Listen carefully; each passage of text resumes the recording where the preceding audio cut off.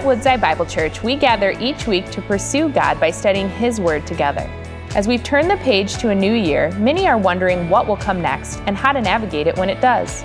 We invite you to tune into our series, What Now? How Tomorrow Shapes Today, as we explore the words of Jesus in Matthew 24 and 25. Together, we'll learn to look toward the future because what we believe about tomorrow defines the way we'll spend today.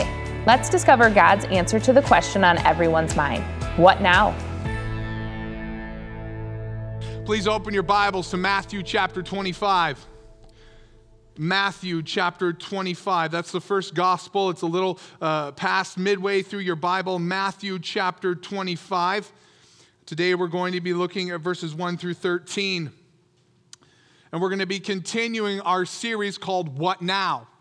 And what we've been looking at in this series is asking the question of how does the coming of Christ, how does what is going to happen tomorrow shape our today? How do our lives change based upon the return of Christ that is guaranteed to come? What we've been looking at in Matthew 24 and 25 is something called the Olivet Discourse. Simply, it is a teaching from Jesus, and he did it from the Mount of Olives, and he's talking to his disciples. And what he's doing within this teaching is he's setting up for his disciples that there's going to be a destruction of the temple of Jerusalem where suffering is going to come, but also to remind them of the suffering that will come before the return of Christ, but also that the return of Christ is coming and it will be a glorious day. Last week we looked at a couple different parables as Jesus was encouraging us as the people of God to be prepared and to be faithful. And the question I asked all of you last week was, are you ready? Are you ready for the return of Christ?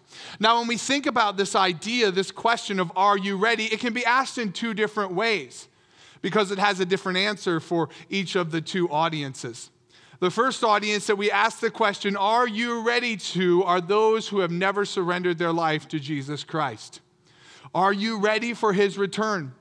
We saw last week that those who have not surrendered their life to Jesus Christ, those who are the wicked servant in the parable, they are those who prove to be a hypocrite and they are not truly in Christ. And it said in the scripture last week that the master would come, cut them into pieces, and throw them into eternal torment. So the question is, are you ready? But also there's another way to ask this question, are you ready, for those who are in Christ? Because it's looking around at your brothers and sisters anticipating an event. It's looking around at those who are in Christ and saying, are you ready? It's the excitement of the return of Christ.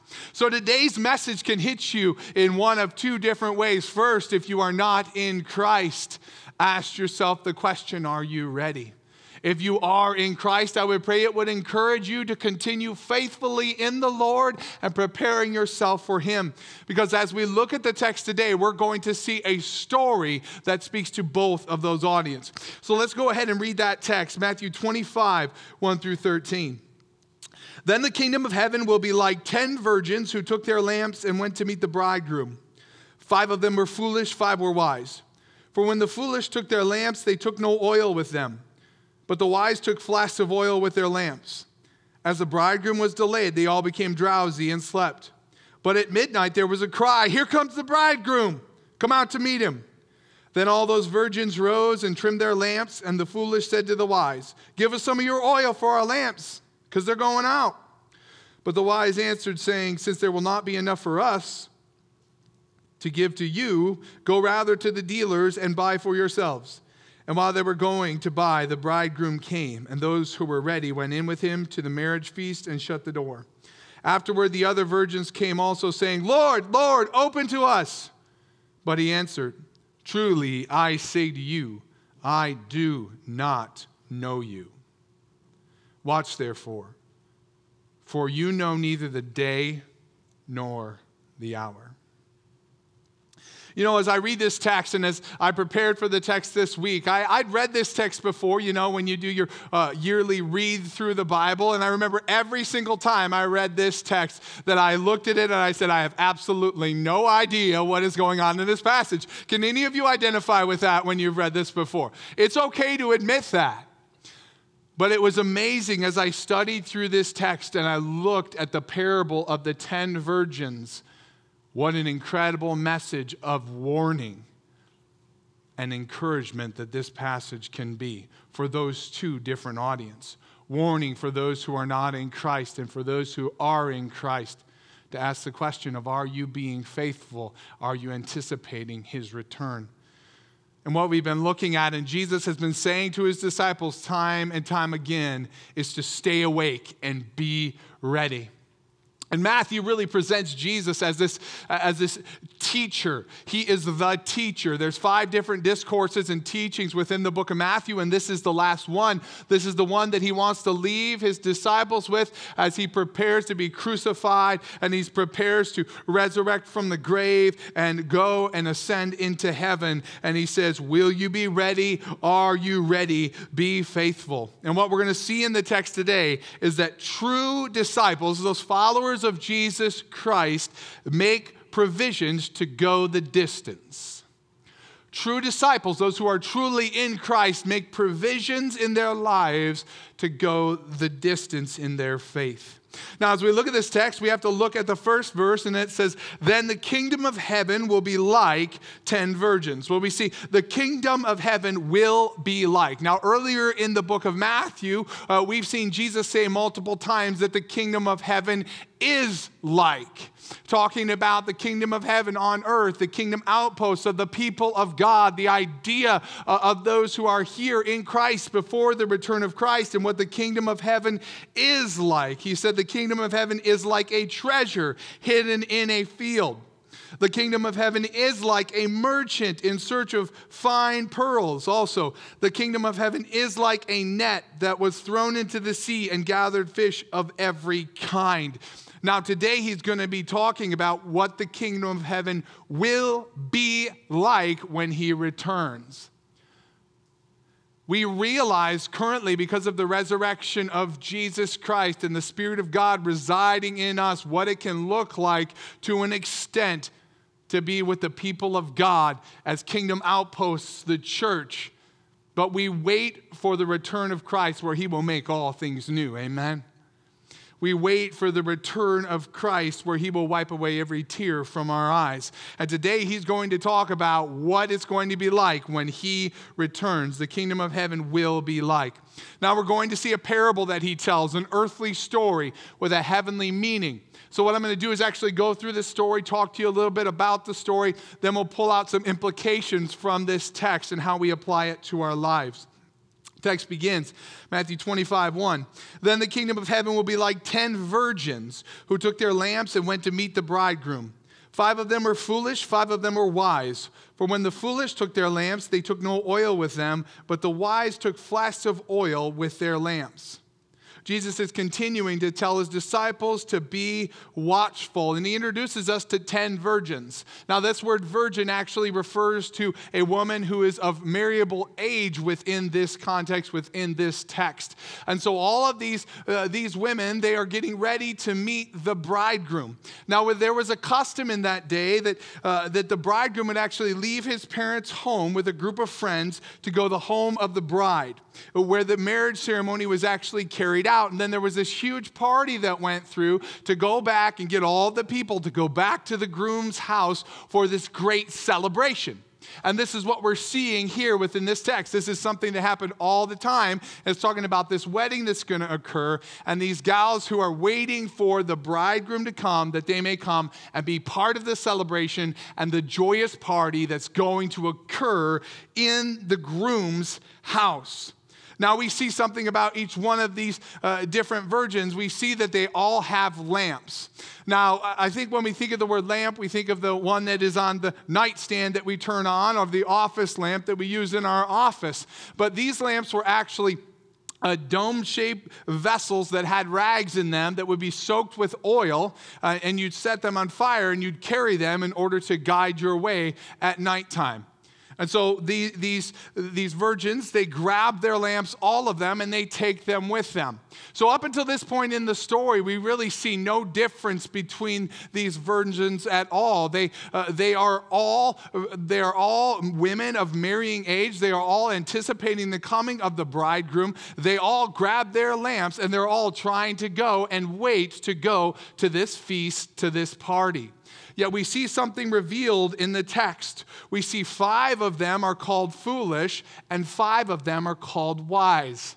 And it's all based upon how they prepared themselves.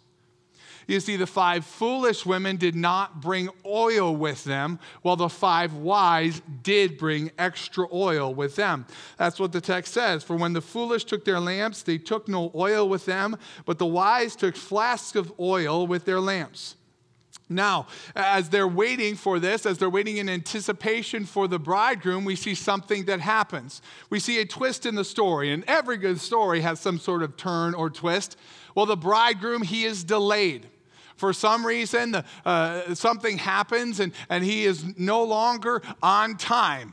And so they're out there waiting, and what ends up happening is when we are waiting in anticipation for something, well, the night starts to wear on them, and they fall asleep.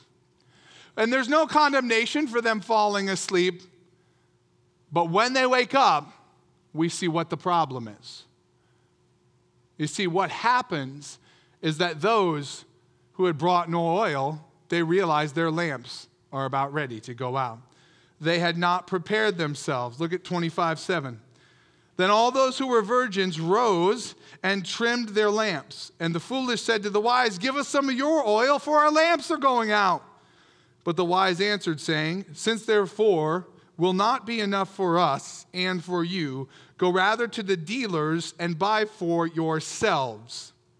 They come to them and they say, "Listen, we don't have oil. Give us some of yours." Well, the wise women, they did not have enough oil to give to the foolish and themselves as well. And so they say, "Now go into the market and buy yourself some oil." Now you have to realize this is very late at night. The bridegroom ends up coming at midnight. And so they go out in the late watches of the night to go buy some oil. Now you can imagine there's probably not many markets open at this time. It's going to be very difficult for them to get oil. But when they are going away, something terrible happens. The bridegroom comes. It says in verse 10, "And while they were going to buy, the bridegroom came, and those who were ready went in with him to the marriage feast, and the door was shut." Now you have to imagine both of these different parties.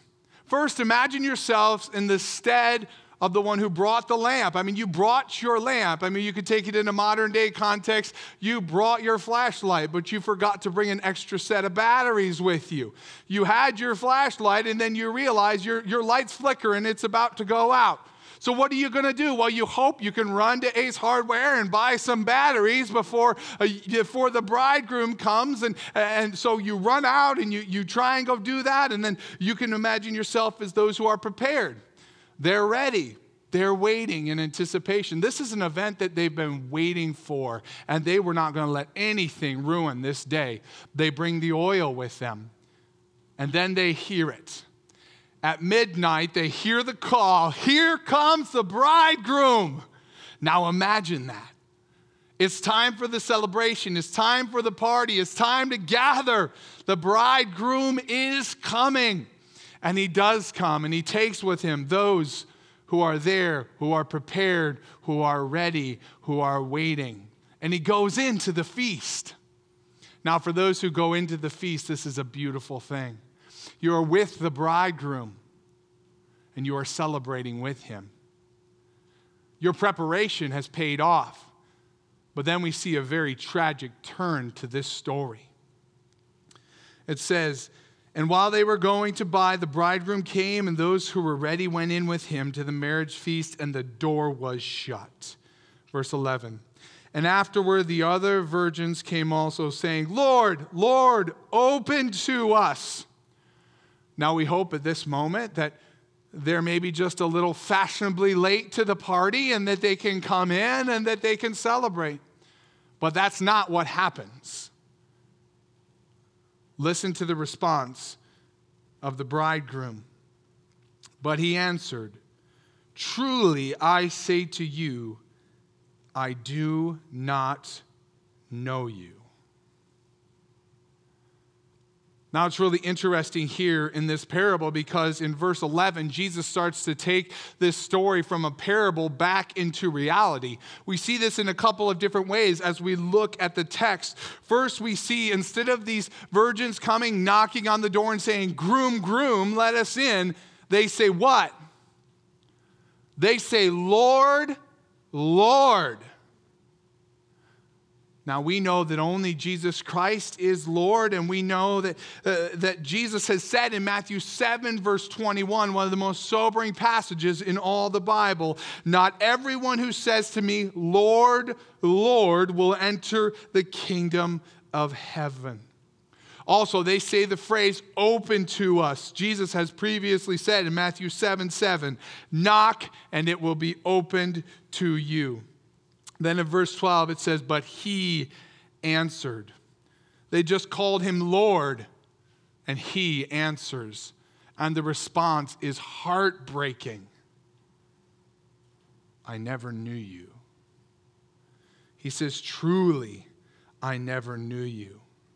And then the lesson comes, right? This is a earthly story with a heavenly meaning. The story is told, and then the lesson occurs. And we find it in verse 13. And he's talking to his disciples, and he says this, "Watch therefore, for you know neither the day nor the hour."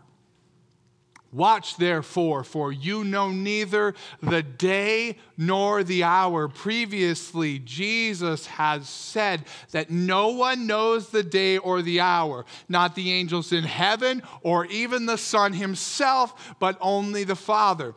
He set this up by telling us that he was going to come at a time we didn't expect when we're just living out our lives. That was what he talked about in the parables from last week. And today, he says, "Watch therefore, for you know neither the day nor the hour." Now you have to remember, this was a teaching that was taught all together. And so you see this reiteration of the point. Watch, be ready. You don't know when I'm coming. Watch, be ready. You don't know when I'm coming. Prepare yourselves. Be faithful. Be watchful. Wait for me, for I will come at a day or an hour you do not expect. And those who are faithful and those who are waiting and those who are prepared, they will come with me into my feast. This is the teaching of Jesus, that true disciples will make provisions to go the distance. Now, we've seen this story, and we'll pull out a couple of different implications for both of those two audiences. The first implication that we're going to see is that superficial discipleship will prove insufficient. Simply put, playing Christian on the outside and not knowing Christ in a relationship with him and surrender to him is going to prove to fail you. You have to look at this. This is very sobering to look at this text. Because as we look at the characters as they're introduced in this story, there is nothing different between these two groups of women besides them bringing oil for their lamp or not. Look at this. They've all been invited. They've all seemingly accepted the invitation. They all want to go see the bridegroom, and listen to this, they all call the bridegroom Lord. That's very sobering. Really, what we're seeing here is the idea of hypocrites versus those who are truly real and in Christ. But when we think about this word hypocrite in our society today, I think it brings us to mind those who are shysters, who do horrific things, who are those who are trying to manipulate people and those different pieces. Yet if we look at this text and we look at this idea of hypocrite, what it means is to play a part in a play as an actor. That's what it means. And these people play that part so well, they not only convince those around them that they are in Christ, that they are with the bridegroom, but they convince themselves as well. That's how well they play this part. And it's fascinating to look and sobering to look that all of these have a desire to go see the bridegroom.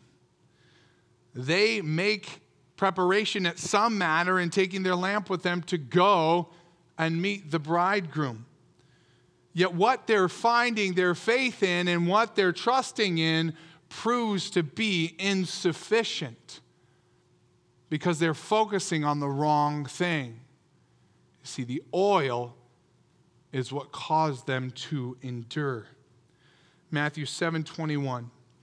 Not everyone who says to me, Lord, Lord, will enter the kingdom of heaven, but the one who does the will of my Father who is in heaven.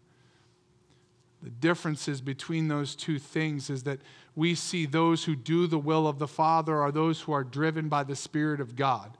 We see those who do the will of the Father are those who look to please the Father and be in relationship with the Father. And the foolish women in the story are meant to illustrate the hypocrite. You know, honestly, it worries me as a pastor that there's many people in America today that claim Christianity, that claim the name of Christ, but look nothing like Jesus at all. It breaks my heart. It's one of the reasons that God called me into ministry was because there's a realization that there are people sitting in church pews and chairs every single Sunday who think they know Jesus and they've never surrendered their lives to Him.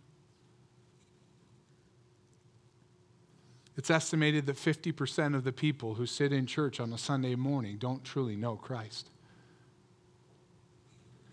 And these are sobering realities. And Scripture talks about these people time and again. Those who do all of the right things or trust in their religious deeds to save them, but never truly surrender to Christ.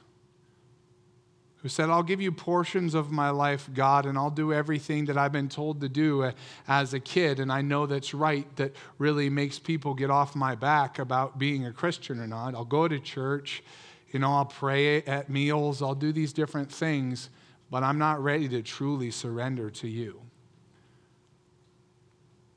And I think it's easy to do a disservice to people, to do an altar call and have them come down front and say, pray this prayer and you're saved. Now, the reality is many people have come to know Jesus Christ as their Lord and Savior through coming down to an altar call, praying a prayer, and being saved. Yet at the same time, many people have prayed a prayer, signed a card, and then their life looked no different when they left. They lived their life for the world. They lived their life for the things of the world. They lived their life for their flesh. They lived their lives for the things that they wanted, and they gave no care at all for God, no passion for God, no passion for His word or His people. And so if you are not someone who has a passion for Christ, if you signed a card or prayed a prayer when you were 5 years old, yet your life has looked no different and you had no passion for God whatsoever, and your faith, you come to church every single Sunday because you're supposed to, and you might be involved in other things because you're supposed to, but there's really no desire to please God and no desire to be in intimacy with God. Maybe you're obeying because you're scared of God and scared of hell, but yet you've never surrendered your life to Jesus Christ. There's so much more to a relationship with Jesus than just fire insurance. There's so much more to a relationship with Jesus than just escaping the fires of hell. Living our lives based upon His word, living our lives in His will and ways. I've known people throughout my life. I've actually encountered those who've served as deacons in the church and elders in the church who didn't know Jesus.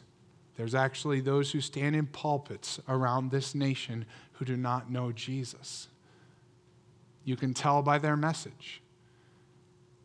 Yet I've seen when those deacons or elders or even pastors come to a realization of what surrender is, and God transforms their lives. What they were searching for the whole time, what they were trying to find in the accolades of people or in a position or in money or in whatever else it was, they found in surrender. One of the most beautiful things that we can do in this life is give up. Give up trying to do everything that you can and keeping all of the laws and asking Him to take your life and change it by putting your trust in Him. Now, following Christ is looking at His Word and seeing how our Father wants us to live.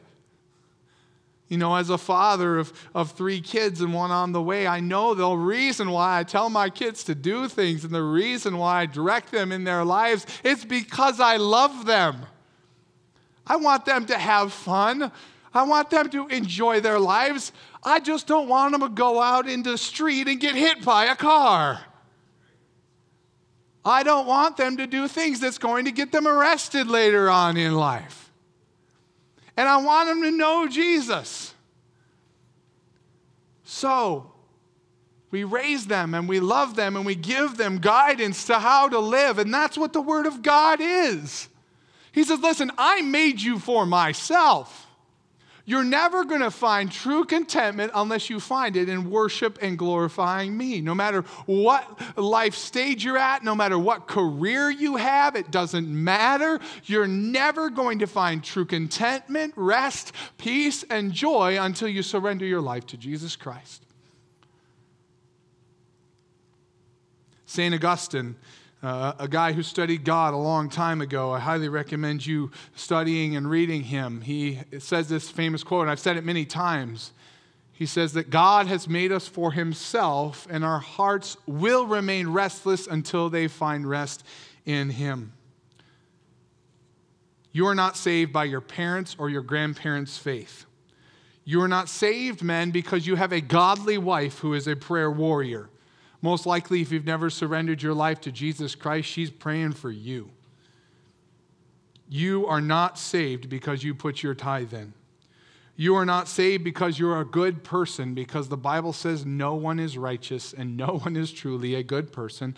And there's only one who is good, and that is God alone. You are not saved because you come through the church doors. You're not saved even because you've seen God move and felt His presence in a worship service. Hebrews chapter 6 is a very sobering text. Hebrews chapter 6, the book of Hebrews, is written to the community of God, and it's meant to cause them to remain faithful in Christ.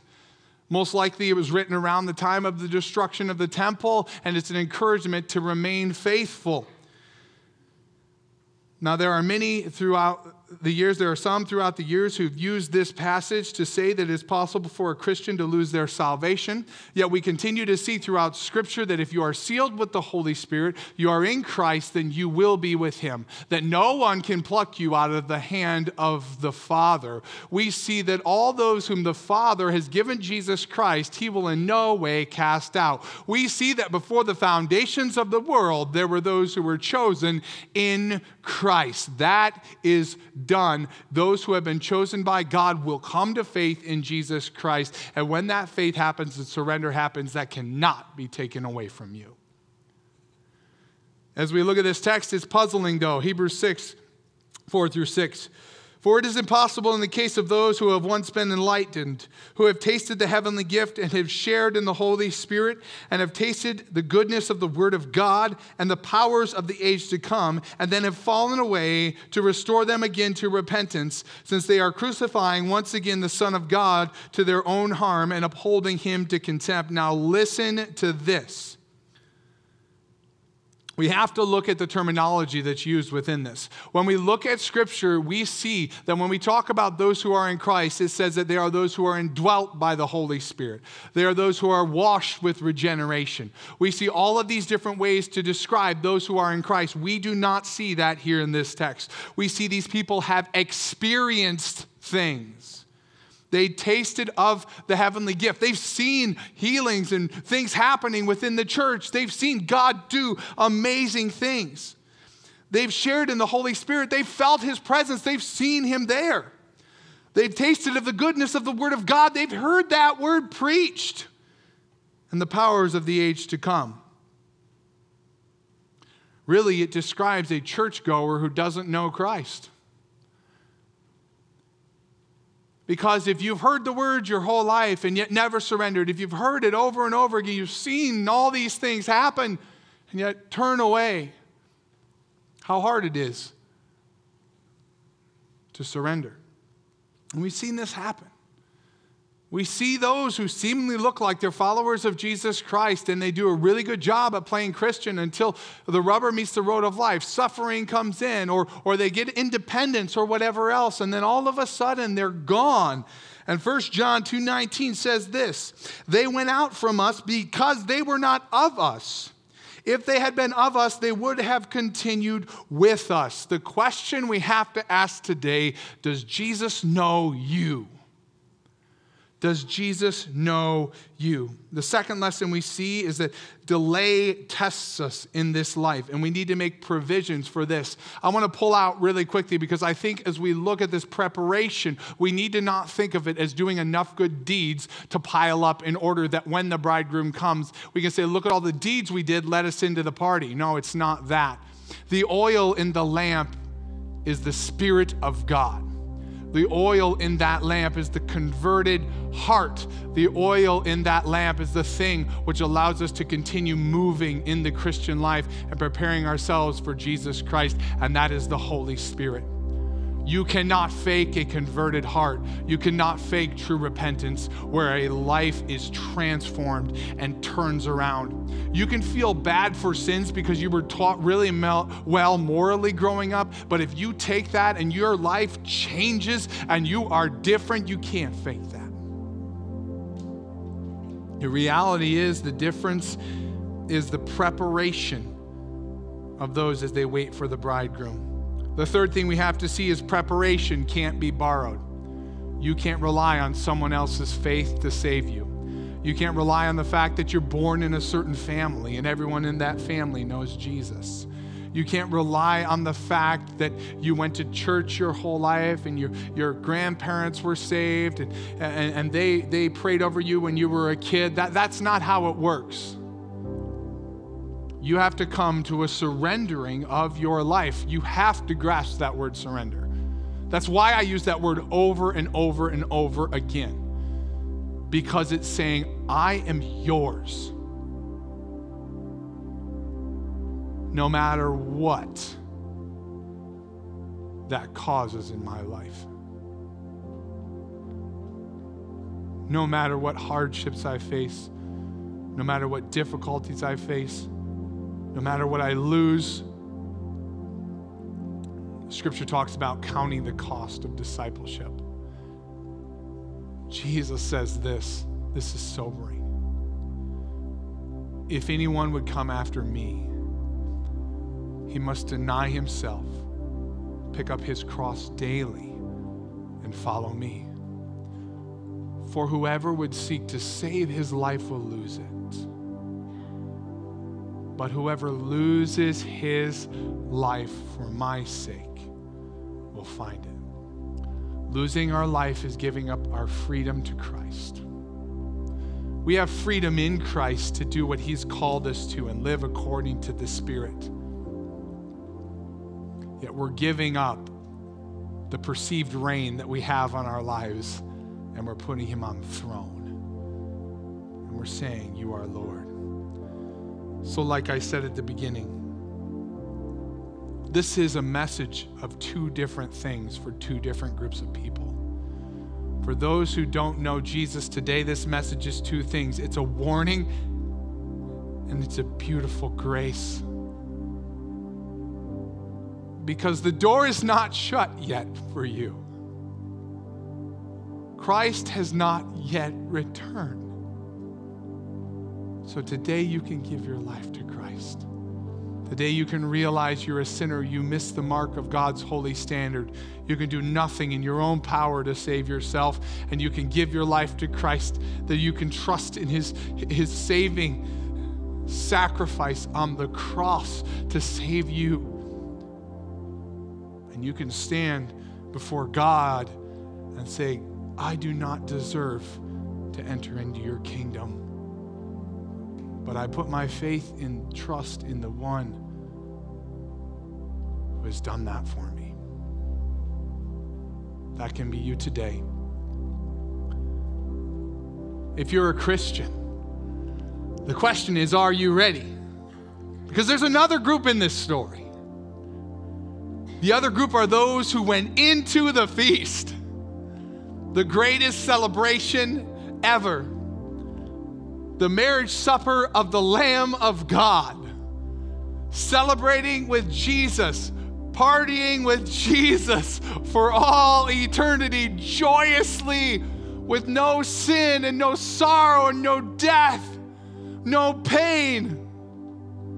Are you ready? Ask yourself that question today. Because as we look to the return of Christ, may we stay awake. May we be alert. May we be prepared. May we continually dive deeper into his word and deeper into relationship with him. And maybe the wake-up call for some of us today is, are we prioritizing our walk with Christ over everything else in our lives? Maybe today is the day where you say, God, I remember the fervor when I first surrendered my life to you. Restore to me the joy of my salvation. And enter into that joyous celebration with our bridegroom.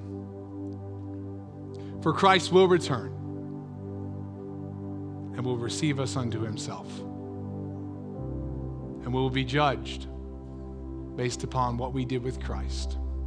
So please, if you haven't given your life to Christ today, surrender to him. Don't leave this place without grabbing me or someone else and just say, I want to give my life to Jesus. And if you are in Christ, let's get ready. Let's prepare ourselves. For he is coming. What a glorious day. Let's pray. Thank you for joining us as we study God's Word together. We would love to hear how God is moving in your heart and get you connected into the Woodside Bible Church family. Head to woodsidebible.org/connect to introduce yourself to us today.